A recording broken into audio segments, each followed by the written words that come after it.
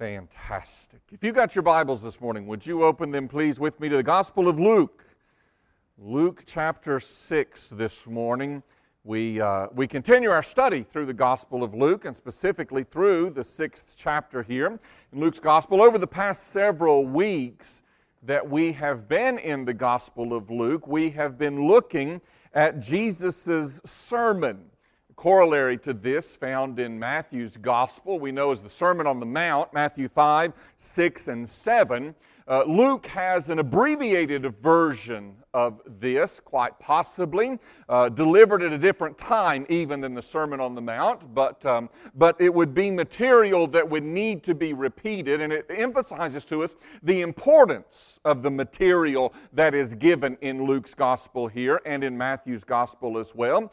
Jesus repeats this material on different occasions because it's important for His people to understand it. It's important for us to get hold of what it is that Jesus is saying within this material. Now, I want to remind you of the congregation to whom Jesus is preaching this morning in Luke's Gospel. We discovered this a few weeks ago in Luke chapter 6, verse 17, where we read there that Jesus came down with them, that is, with His apostles that He had just recently chosen. He comes down with the 12 apostles and He stands on a level place with a great crowd of His disciples. So we have the apostles who are there. We have a great crowd of His disciples, His followers, those who have in some way acknowledged belief and faith in Him. And then also a great multitude of people from all Judea, Jerusalem, and the seacoast of Tyre and Sidon. And so we have these varying groups of people. We have the apostles whom Jesus has just called into this close relationship with Him to follow Him, whom He will teach, and then He sends out to continue the message of spreading the gospel. We have His disciples, the followers, not the 12, but the continuing, growing group of people who are following Jesus. And then we had this great multitude of people. Most of them probably had come with the expectation that they might be healed of diseases, that they might be healed of afflictions in some way. And here they all together are within this crowd. Gives us pause to ask again, why are you here? Why are you here to hear the Word of God proclaimed this day? The crowd gathered here for Jesus is not dissimilar, I think, to the crowd that's gathered here today as well. There are those who are interested, those who are eager to hear God's Word, those who are intrigued by it all, perhaps, those who come with an expectant heart, maybe even those who are a little bit confused about what all of this means to be a follower of Jesus, and those who are faithful to the words and teachings of Jesus. It's a cross-section of humanity. We've got all sorts of people here, just like Jesus had all sorts of people there as He proclaimed this sermon to them and as He brings it to a close in the verses we look at this morning. So far in this sermon that began in Luke chapter 6, verse 20, and continues all the way to the end of Luke chapter 6, we have discovered in reality the characteristics of a Christian disciple. What does it mean to say you follow Christ? What does it say? What does it mean when you say, I'm a believer in Jesus, I am a follower of Jesus? What should be the reality in your life based upon that statement that you would make? We looked at verse 20 through verse 26 and we discovered that for a disciple, there is a reversal of values in a disciple's life. Everything that the world esteems, a disciple of Christ holds very loosely, if at all. And everything that the world says is pitiable, those are the things that a disciple of Christ embraces.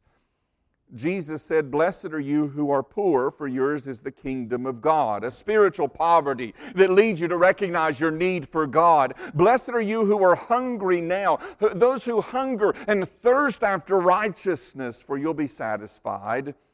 Blessed are you who weep now, weeping over your own sinfulness and the rebellion against God that brings tragedy to your life, for you shall laugh.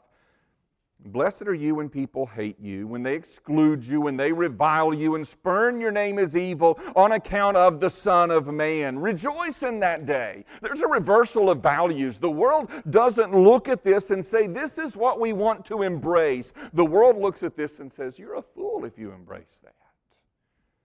To be spiritually poor, we don't acknowledge that. We have everything that we need. We're great. We're wonderful. We're good.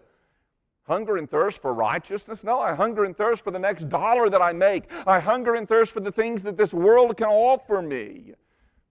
Hunger and thirst for righteousness? Blessed are you who weep. Now I have no need of weeping. I've done nothing wrong. There's no guilt in my life.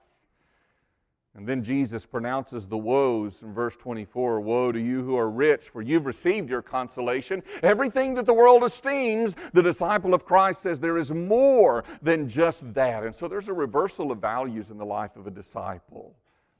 There's an exceptional love in the life of a disciple as well. In verse 27, Jesus says, love your enemies, do good to those who hate you. Seriously?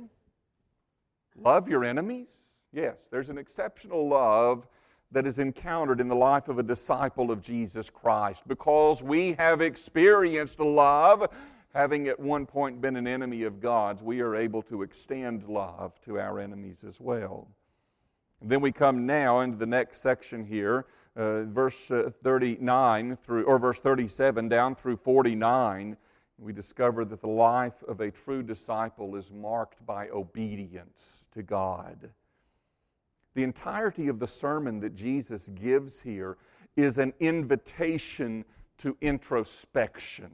We don't do that in our society today. We don't do that in our culture today. We don't look within. We simply look without at what other people are doing around us, and we don't pause to look within our own hearts, to look within our own lives. And this morning I want to challenge you to do that. Look inside yourself. Concentrate on you. As we conclude looking at Jesus' sermon today, don't be preoccupied primarily and initially with the spiritual condition of others. Examine yourself in light of the standards that Jesus proclaims. Look at yourself rather than looking to others.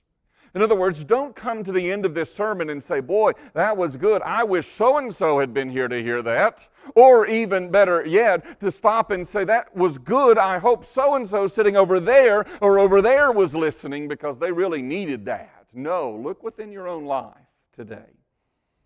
Let's examine ourselves in light of the standards that Jesus proclaims. Much like Paul says to the church at Corinth, he says, examine yourselves to see whether you are in the faith. Test yourselves.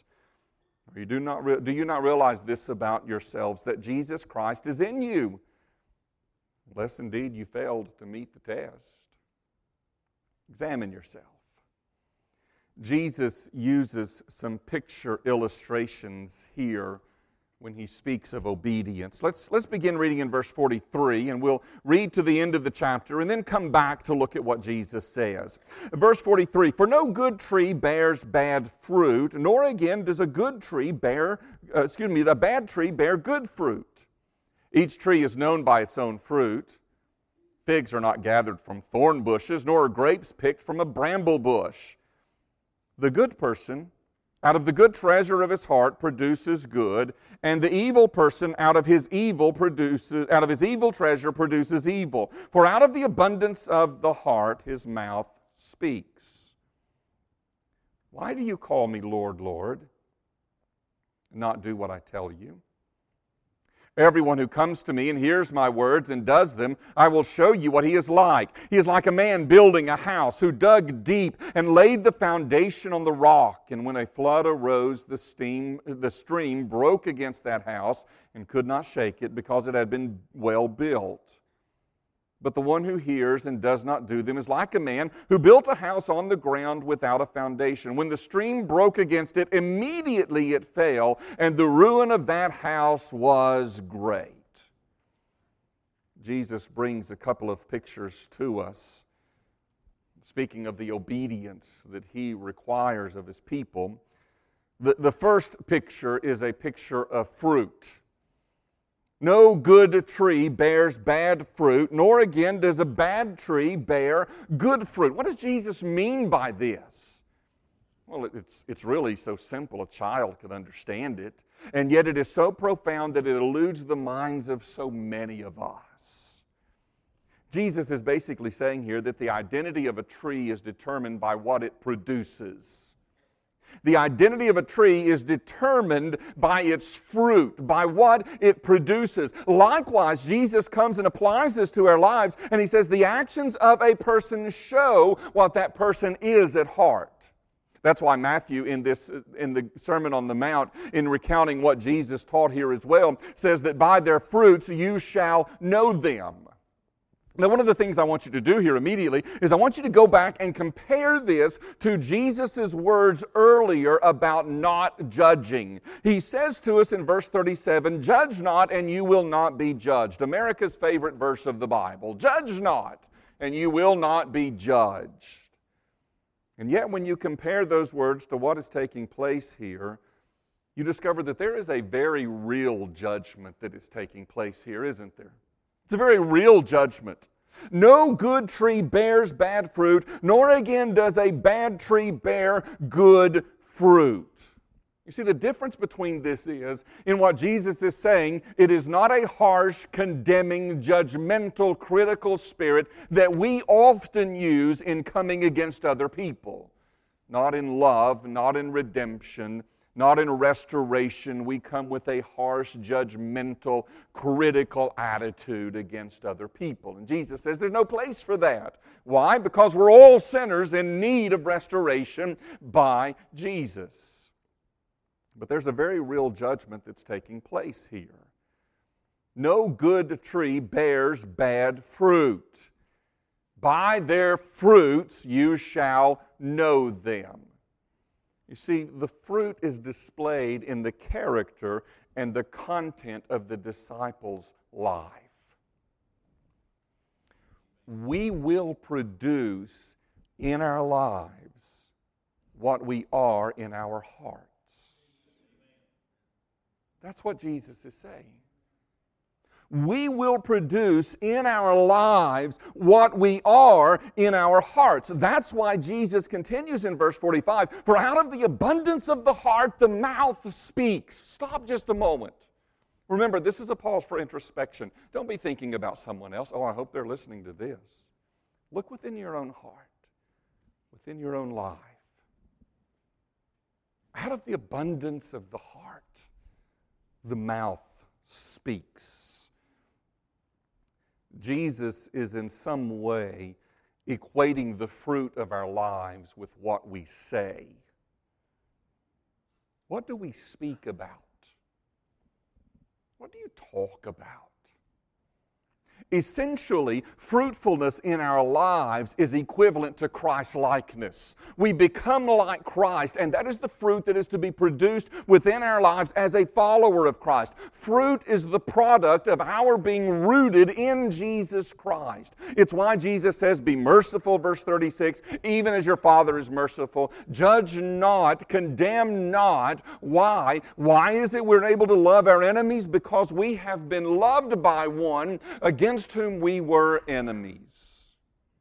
And so when we are right with Jesus, when we are a disciple of Jesus, there will be fruit produced within our lives indicative of that. Likewise, if you are not a follower of Jesus, if you're not a disciple of Jesus, there will be fruit within your life that is indicative of that as well. That's why we read a moment ago from John chapter 15. Again, verse 1, Jesus says, "I am the vine, you're the branches. I'm the true vine. My Father is the vine dresser. Every branch in me that does not bear fruit, He takes away. Every branch that does bear fruit, He prunes, that it may bear more fruit. Already," He says, "you are clean because of the word that I've spoken to you. Abide in me and I in you. As the branch cannot bear fruit by itself unless it abides in the vine, neither can you unless you abide in me. I'm the vine. You're the branches. Whoever abides in me and I in him, he it is that bears much fruit. For apart from me, you can do nothing." the fruit. What does it indicate in your life? What does it give evidence of? Granted, it takes time for fruit to grow. We don't always see this overnight. In fact, rarely do we see it overnight. Our sanctification in Christ is a lifelong process. Not long ago, I got a little bonsai tree. Fascinated with those trees. I got one that it's called, I think, the name of it is a jabuticaba. It's a Brazilian grape tree, and it produces little grapes on the stem, on the trunk of the tree. Now, when I got the tree, of course, it gave specific instructions on how to care for it, instructions that apparently I'm not capable of following. But, nonetheless, one of the things that it said within the instructions is, it will in all likelihood be that your tree produces fruit, but give it time. It will take probably as much as 3 years before it produces fruit. You see, within our lives, it may take time to produce fruit, but we will see fruit being produced within our lives. Not all of it together necessarily. You see, this is why we say, I'm not where I need to be, but thank God I'm not where I used to be either. There's growth. There is discipleship within this. And then Jesus moves from talking about figs and trees and fruit to talking about foundations. He places each and every one of us at a crossroads this morning. By virtue of your being here today, Jesus places you at a crossroad. In fact, it's prophesied that he would do this very thing. If you go back to the Gospel of Luke chapter 2, you remember when Mary and Joseph bring Jesus to the temple, that Simeon is there, and he makes this statement about them. He blesses them, and he said this to Mary, the mother of Jesus, "Behold, this child is appointed for the fall and rising of many in Israel." You're placed at a crossroads by Jesus this morning. It will lead to your fall, or it will lead to your rising. And he gives a question. And then he follows that question with an illustration, and then he concludes it all with an application of it. Look at the question in verse 46. Why do you call me Lord, Lord, and not do what I tell you? There's such a warning that's contained in that question. An investigation is called upon in our lives. An examination is demanded by this question. Why do you call me Lord, Lord, and not do what I tell you to do? Jesus is a master of these open-ended questions. You can't have just a simple yes or no answer. Explain yourself, Jesus says. Why do you call me Lord, Lord, and not do what I tell you? Jesus, as it were, places us through a biblical CAT scan this morning. And the contrast for him is between our lips and our lives. The contrast is between our saying and our doing. Now, obviously, Scripture marks as important a verbal profession of faith. In the book of Romans chapter 10, if you confess with your mouth that Jesus is Lord and believe in your heart that God's raised him from the dead, you will be saved. Jesus doesn't set aside in any way here the importance of being able to make a verbal profession of faith and trust in Jesus, to declare that with your lips. However, Jesus does stress for us that it is possible to make a verbal statement which is not true, and is not real. John Stott said of these very verses, what better Christian profession could be given than this?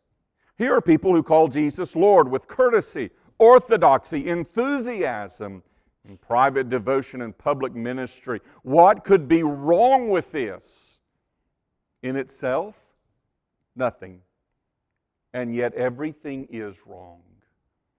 It is talk without truth, profession without reality. It will not save on the day of judgment. The real test of those who name the name of the Lord is if they live in obedience to Him.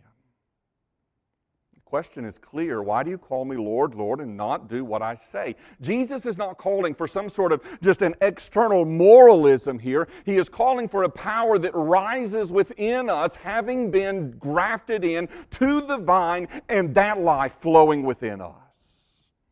Faults? Absolutely. Missteps? Yes. But we are made different by the work of Christ. The question is clear. Why do you call me Lord, Lord, and not do what I say? And then Jesus gives the illustration. Everyone who comes to me and hears my words and does them, I'll show you what he's like. Here Jesus changes the contrast. In the question, the contrast was between saying and doing. In the illustration, the contrast is between hearing and doing. We're a society that doesn't hear much anymore, are we? Oh, there's a lot of stuff going on around us. The TV is always on. The radio is always on. We're always hearing voices shouting back and forth and opposing views from one to the other, but we really don't hear much anymore.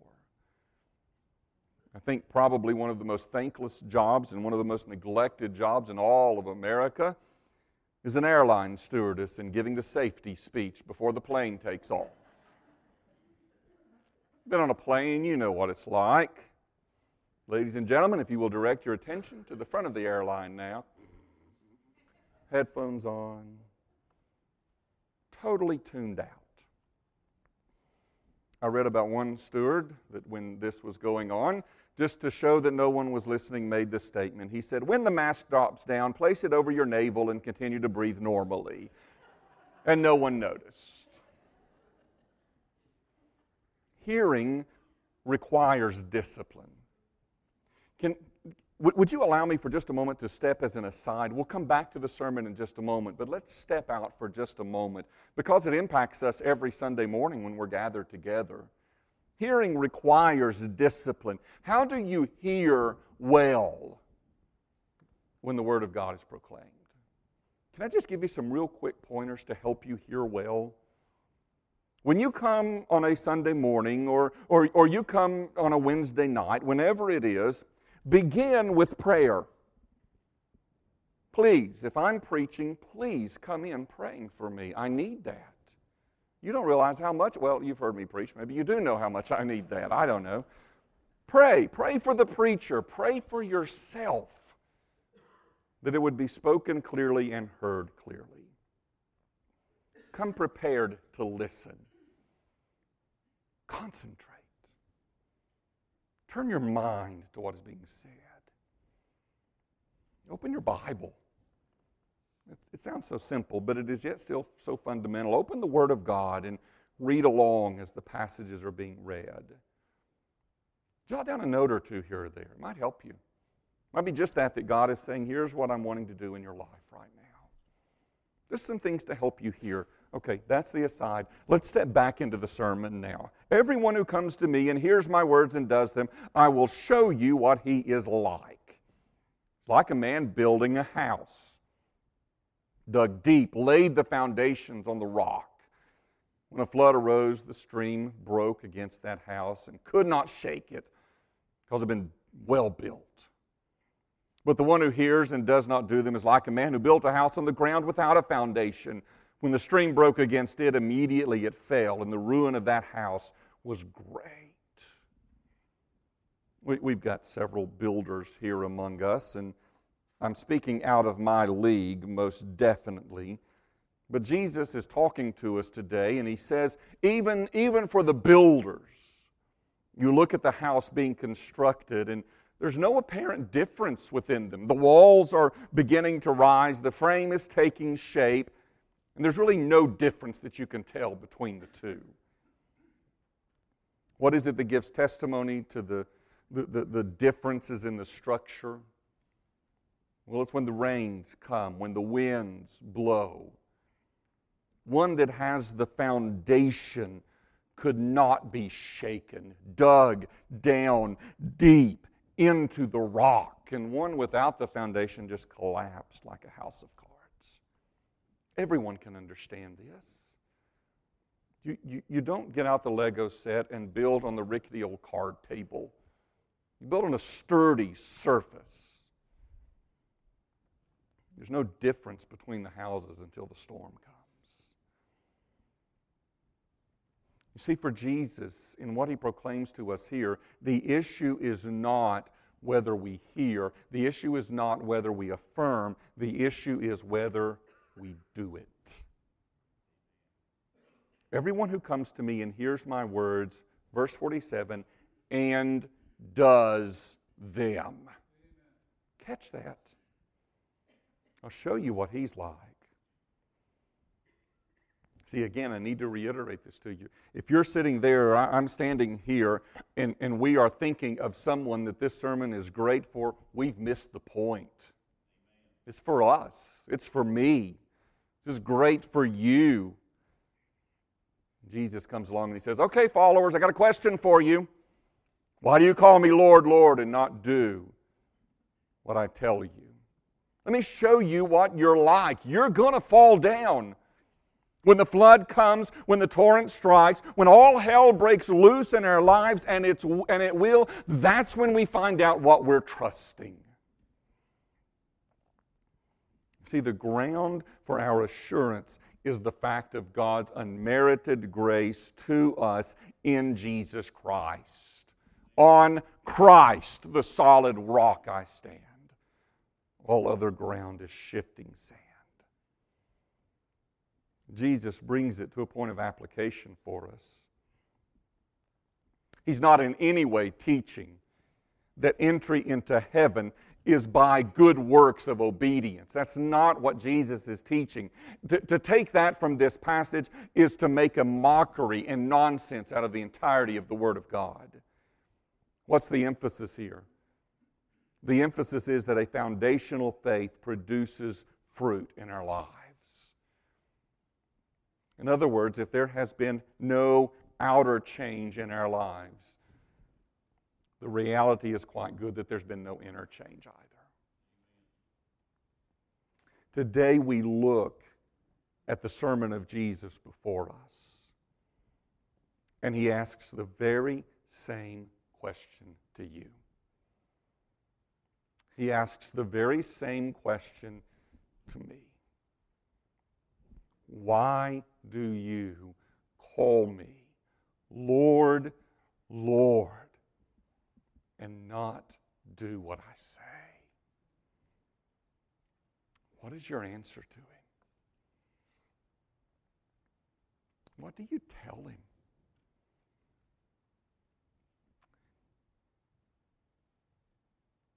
See, if we can read these verses and it not give us pause, and it not send a shockwave through us, I fear we're in more danger than we realize.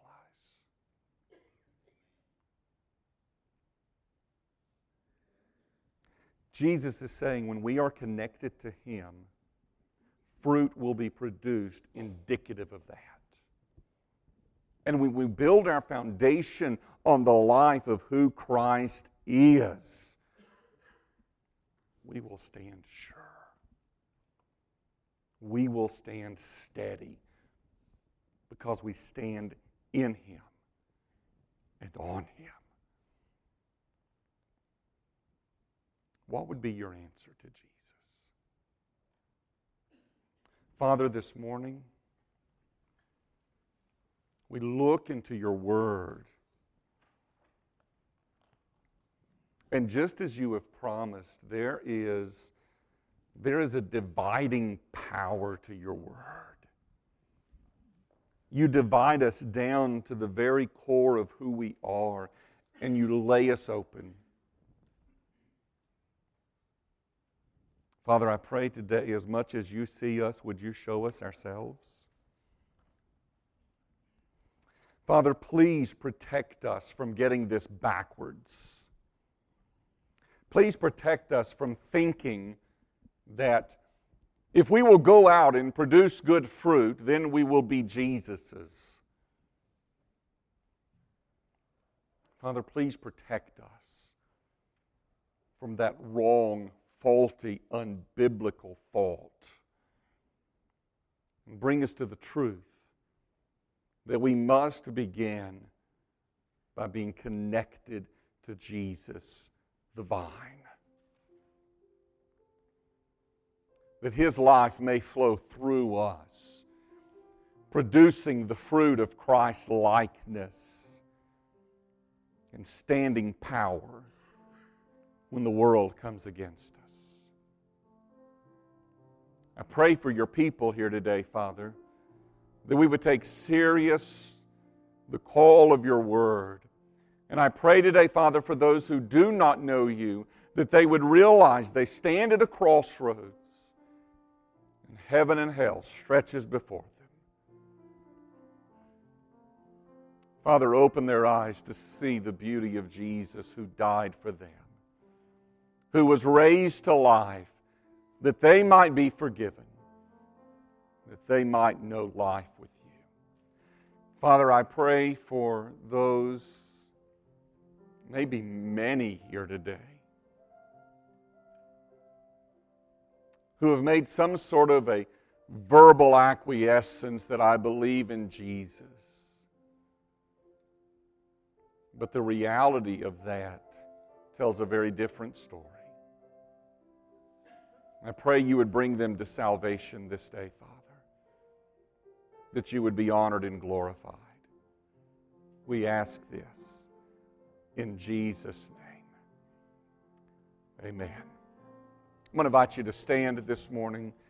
As we stand together, we sing together, and if there's a response you would like to make and you'd like to share, we would love for you to come. Welcome you just to come meet me here. Say, Pastor, this is what I'm dealing with. This is what's going on. Would love to begin a conversation with you. Maybe about what it means to follow Christ, what it means to be a member of this church family. We would love to start that conversation with you today. If you need to come, you come this morning.